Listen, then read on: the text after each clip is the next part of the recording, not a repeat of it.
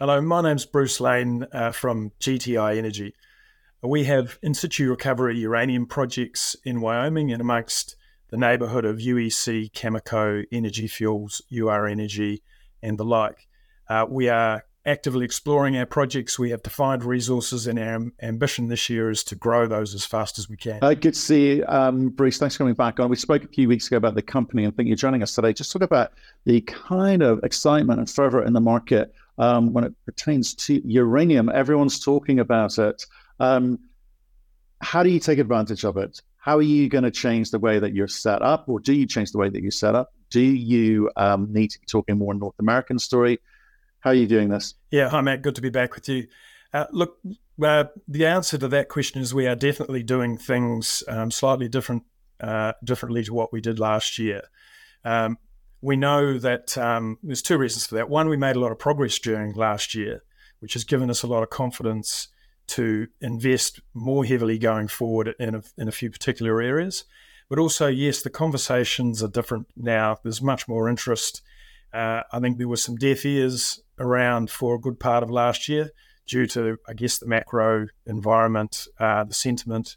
And also uranium was still kind of interesting to a lot of people, but I think there was still a fair bit of sitting on the fence for those that weren't already, kind of buried in the story and really, really heavily committed. So we've seen that change. I think, clearly the uranium price and our share price has also responded. So, but we always had a plan to put some more boots on the ground in the US, and we've done that by hiring Matt Hartman as our US President of Operations.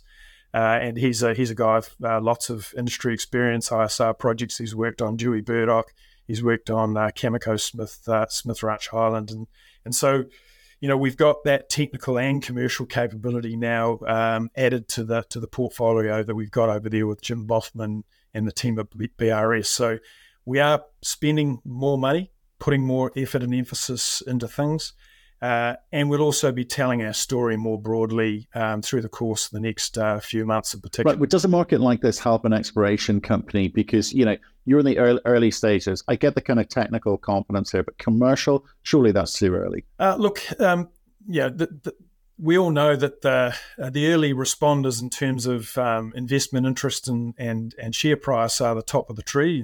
Cameco, investment grade type opportunities for investors, whether it be SPUT or the ETFs.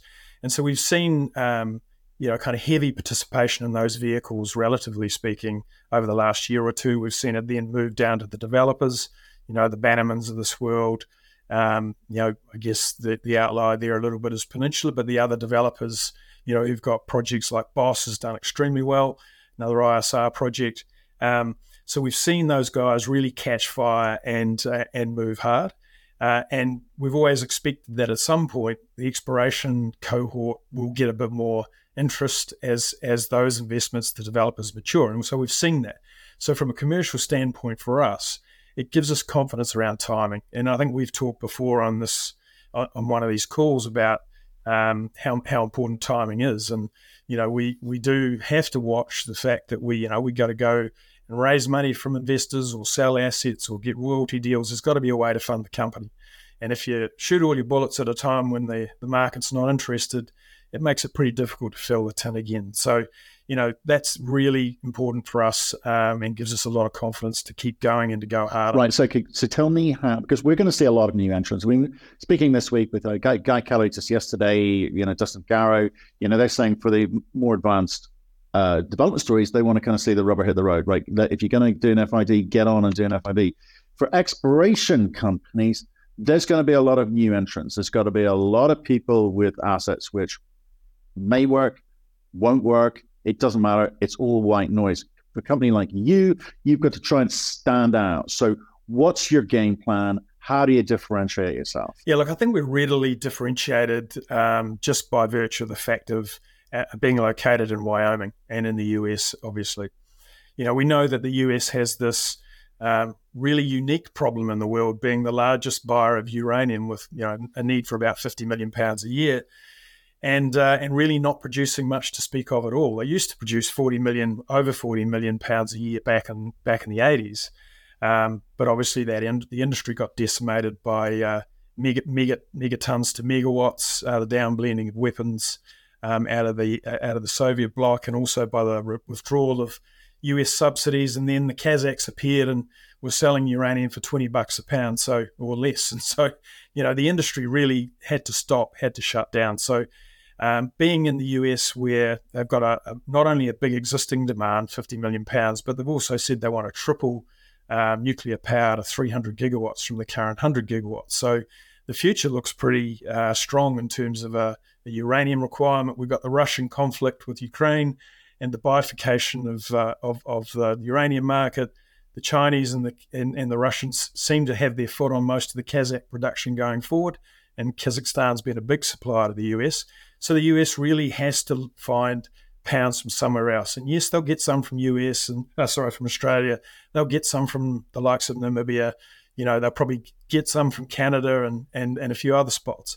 But it really does put the onus on looking in their own backyard. And we know with this uranium price that projects are economic. Our projects, if they're in production, we know that our neighbours, UR Energy, and Encore and Energy Fuels, they're getting back into business for a reason, and it's not because they like standing in the middle of the desert in the middle of winter. It's because they can make a hell of a lot of money, and so we think that really captures the opportunity for us. We've got a customer right at their doorstep who's desperate for local demand. We've got pounds in the ground that have a genuine prospect of being profitable at the current prices, certainly, and even at lower prices. So we are an explorer. We're not a developer, and so we can deliver upside through the delineation of further pounds. And as the price of uranium goes up, we think we're quite well leveraged to that occurrence. Okay, so tell me this: you're an Aussie company with a US asset. Do the Aussies care that your project's in the US? Do the US investors care that you're an Aussie company? How do you play that kind of geopolitical divide? Yeah, look, the answer to that is yes and no. So, look, the Aussie investors care that we're in the US because they buy the story. They understand the opportunity there, and that's why we're there. So that's easy. They like the US from a geopolitical risk point of view. They understand, that everywhere has its little foibles, but they know we're in Wyoming, and they know they've been producing uranium there using in situ recovery since the 70s and 80s. So from a risk point of view, Wyoming's a self-sanctioned state for uranium. That's all managed. So they care, and they care in a positive way that we're in the US. From an investor point of view, look, US investors, I think we are there on the OTC, so they can buy stock locally. We obviously, the investors from the US to date have been, there's been a little bit of buying there, but a lot of them come to the ASX and they buy on the ASX because they like the liquidity on the ASX if they have, the technical capability to trade. So is it a barrier to them investing? I think if we're there on the ground and we're promoting our story, then I think it's much less of a barrier than it might appear. So certainly that's a focus going forward. Right. Okay. And one of the other, I think, great conversations we've been having this week with sort of the macro contributors is around the size of some of these US assets. It seems to be someone's got to come in and mop these things up, because individually, in terms of the amount of pounds they're going to be able to contribute into the quite desperate and needy US market, we're talking about £50 million a year. £500,000 here, £500,000. It seems like nothing. I mean, are you relevant? Yeah, look, I think you've got to remember that at $100 uranium, and look, I think we had a conversation earlier about whether it's north of 100 or the contract price is less than that. But let's use 100 as a round number because the maths are dead easy. A £10 million deposit, that's $1 billion of in-ground value. Now, we know the CapEx from UR Energy's Shirley Basin project, which has been set up as an ISR to deliver resin beads 30 miles away to their Lost Creek plant. Now, the CapEx that they've put forward, there's 33 US, and that's somewhere around the £1 million a year mark, and it's an £8.8 million deposit. So we're clearly in that realm. And if you look at Peninsula and you look at the CapEx that they've put up to do their elution precip drying circuit, That on its own was around 20, and then they had some borefield development added in to their cost scenario going forward. But if you look at those hard capex costs, that would sort of suggest, somewhere in the region of 50 to 70, and then, some borefield development costs on top. So we don't think it's unreasonable to think about being sub $100 million, although, who knows where we'll be in 3 or 4 years' time in terms of inflation. But if you've got £1 billion of in-ground value and a capex around $100 million, well, you don't need to be a rocket scientist to see that can work. And so these are very attractive projects, which was why they're switching them all back on at the moment. Okay, well, but okay, what I'm trying to do is sort of understand what the risks are to me. So if I look at the way that spot price has moved in the last 2 years, it's tripled, right? Effectively tripled. And that feels like it might be a spike. We've seen cases with other commodities, lithium, rare earths, cobalt, where they've gone shooting up. The world looks great. It's bright, rainbows and unicorns everywhere.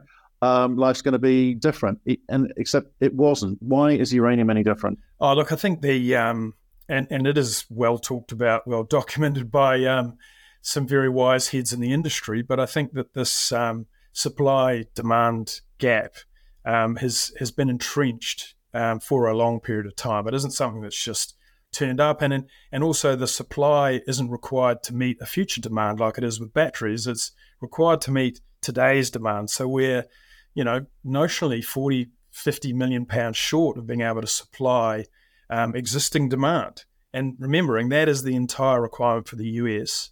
There was a lot of mobile above ground inventory in the past.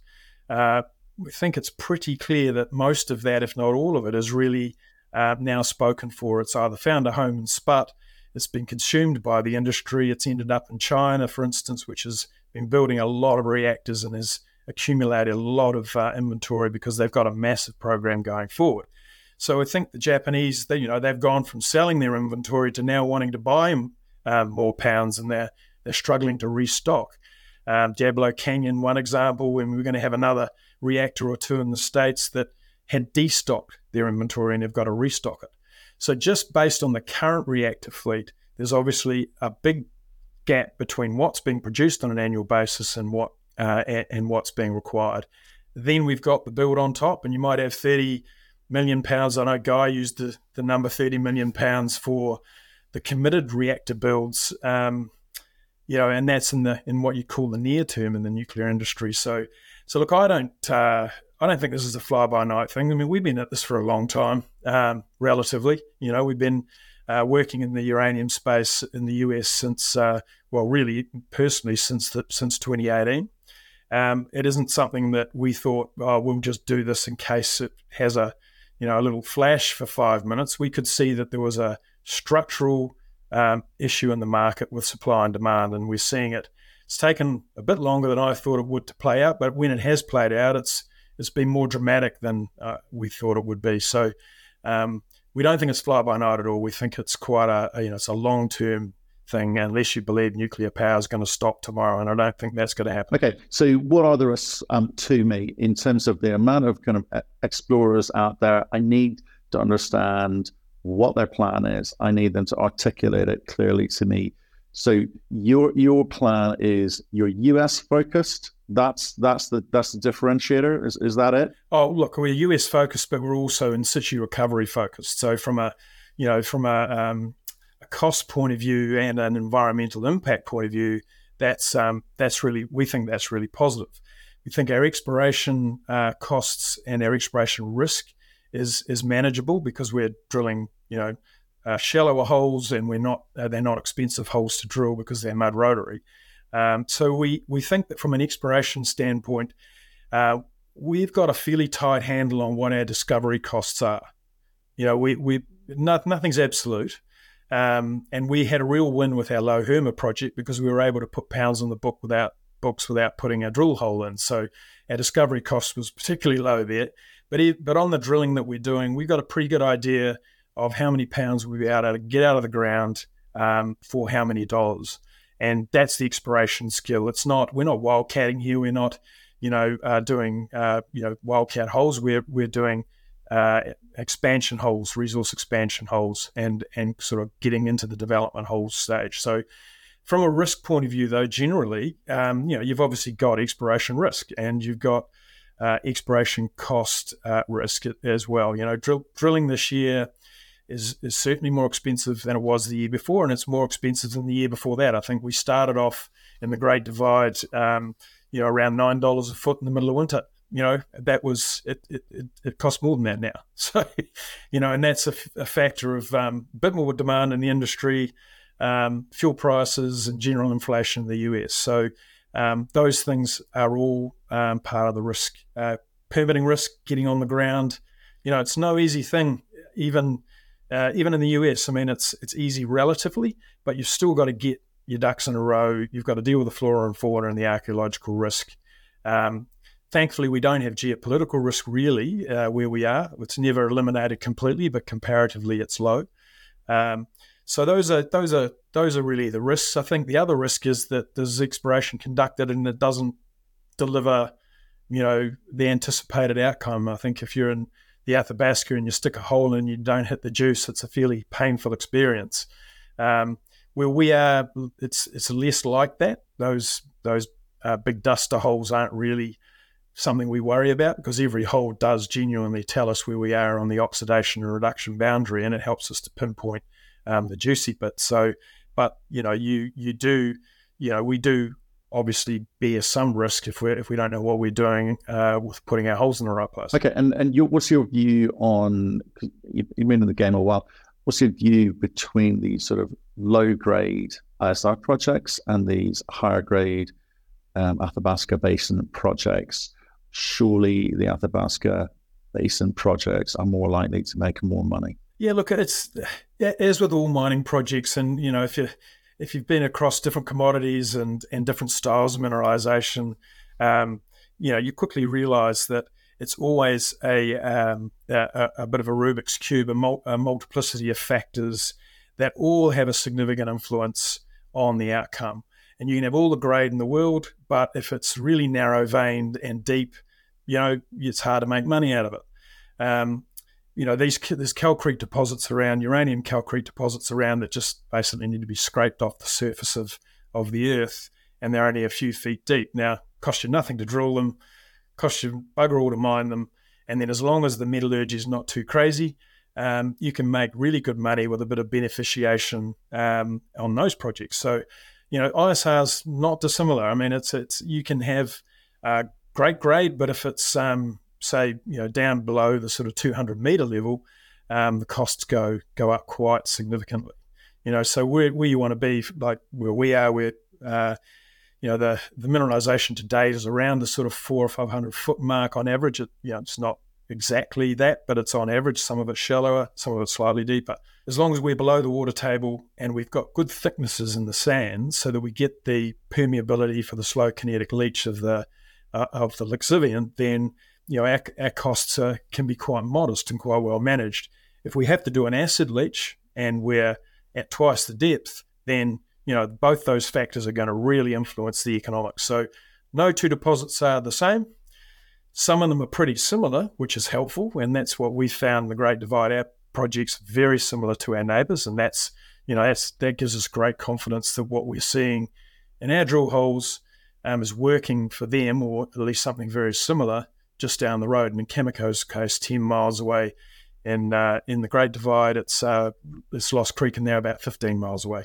So we're dealing with the same sort of geology, same sort of thicknesses and depths as some of those deposits. Then that will give us great confidence that the economics shouldn't be too crazy. Okay, and one final thing on just risk is high risk, high leverage exploration versus development, advanced development, or producers. As an investor, I want a balanced portfolio. Again, how do I differentiate between the high risk, high leverage stories there? Because I do want them in the portfolio as part of a balanced portfolio, but it is high risk. It's not a case of high risk, high return guaranteed. It's high risk, binary, 0 or something, right? So how do you pick a good one? Yeah, look, I think you know, certainly where we are, I believe, is we're not on the really high risk, massively leveraged end. We're not going to get that hole that sends the share price to, up, 100 times or 20 times or anything like that. We're much more mature. We're not at the development end. We don't have a PEA. But if you look 12, 18 months down the track, those are the sorts of conversations that we need to be having with investors, is that, we need to find a way to put enough data, enough information, enough IP around this deposit to be able to then put an economic story around it, however preliminary that might be. So, look, there's obviously, if you really want the higher cost, high risk thing, there are plays around, the Athabasca is the easiest one to point to just because the exploration costs are so high. But there's some really good people there who do know where to put the drill bit, and they seem to have repeatable success. And so, that they're worth a punt. And I've got one or two of those in my portfolio. So, but I also really like this US story. I really like Wyoming simply because of the context and because you've got these players around. And if USC, for instance, is going to turn their mill on at Willow Creek in August, as they say, and Amir is saying he's going to sell it into the spot market, and all power to him because the margins should be quite good. Then those mills need more feed one way or another, and so when we're in that environment where we kind of have some optionality around, maybe it's selling a deposit, maybe it's partnering, but more than likely, you've got to look at a development scenario, and that's certainly where we'll hit. And if the other things come up, then that's great. So, I think where we are in the risk spectrum is not at the really risky end, but hey, we don't have an economic study yet. So, but there's a clear path to where we want to get to and how we get there. And that's our job over the next, 2, 3, 4, 6, 12, 18 months, is to keep people on track with what the progress is going to look like, what we need to do to get from A to B, and then deliver it. Look, Bruce, I hear what you say, but I'm looking for more. What is it that truly differentiates you from all of those other stories? Yeah, look, I think that we're one of the things that's quite different about us is that we've got a deposit with defined resource, and we've got a pathway to a much larger resource, both at our Low Huma project and at our Great Divide Basin projects. And then on top of that, we haven't actually put any pounds out for Green Mountain, but we hope to in the future. But to the best of our knowledge, there's no one that is kind of, I'll use the term free range, sort of running free from one of the major companies. We know that Nuclear Fuels is pretty active up the road with KC, but they haven't got a deposit yet. They haven't got a resource. They're tied up with Encore. We've got one or two around Strathmore doing some stuff, but they haven't really got an ISR deposit of any scale. And that's not to criticise them. It's just where they are in their life cycle. Premier American Uranium would be the same. They're sort of early days in terms of putting pounds on the book. So we think we're the only ones there that have got something that is looking meaningful. And so we think that differentiates us quite substantially from all of the major companies that are around us that are actively in production or about to get back into production.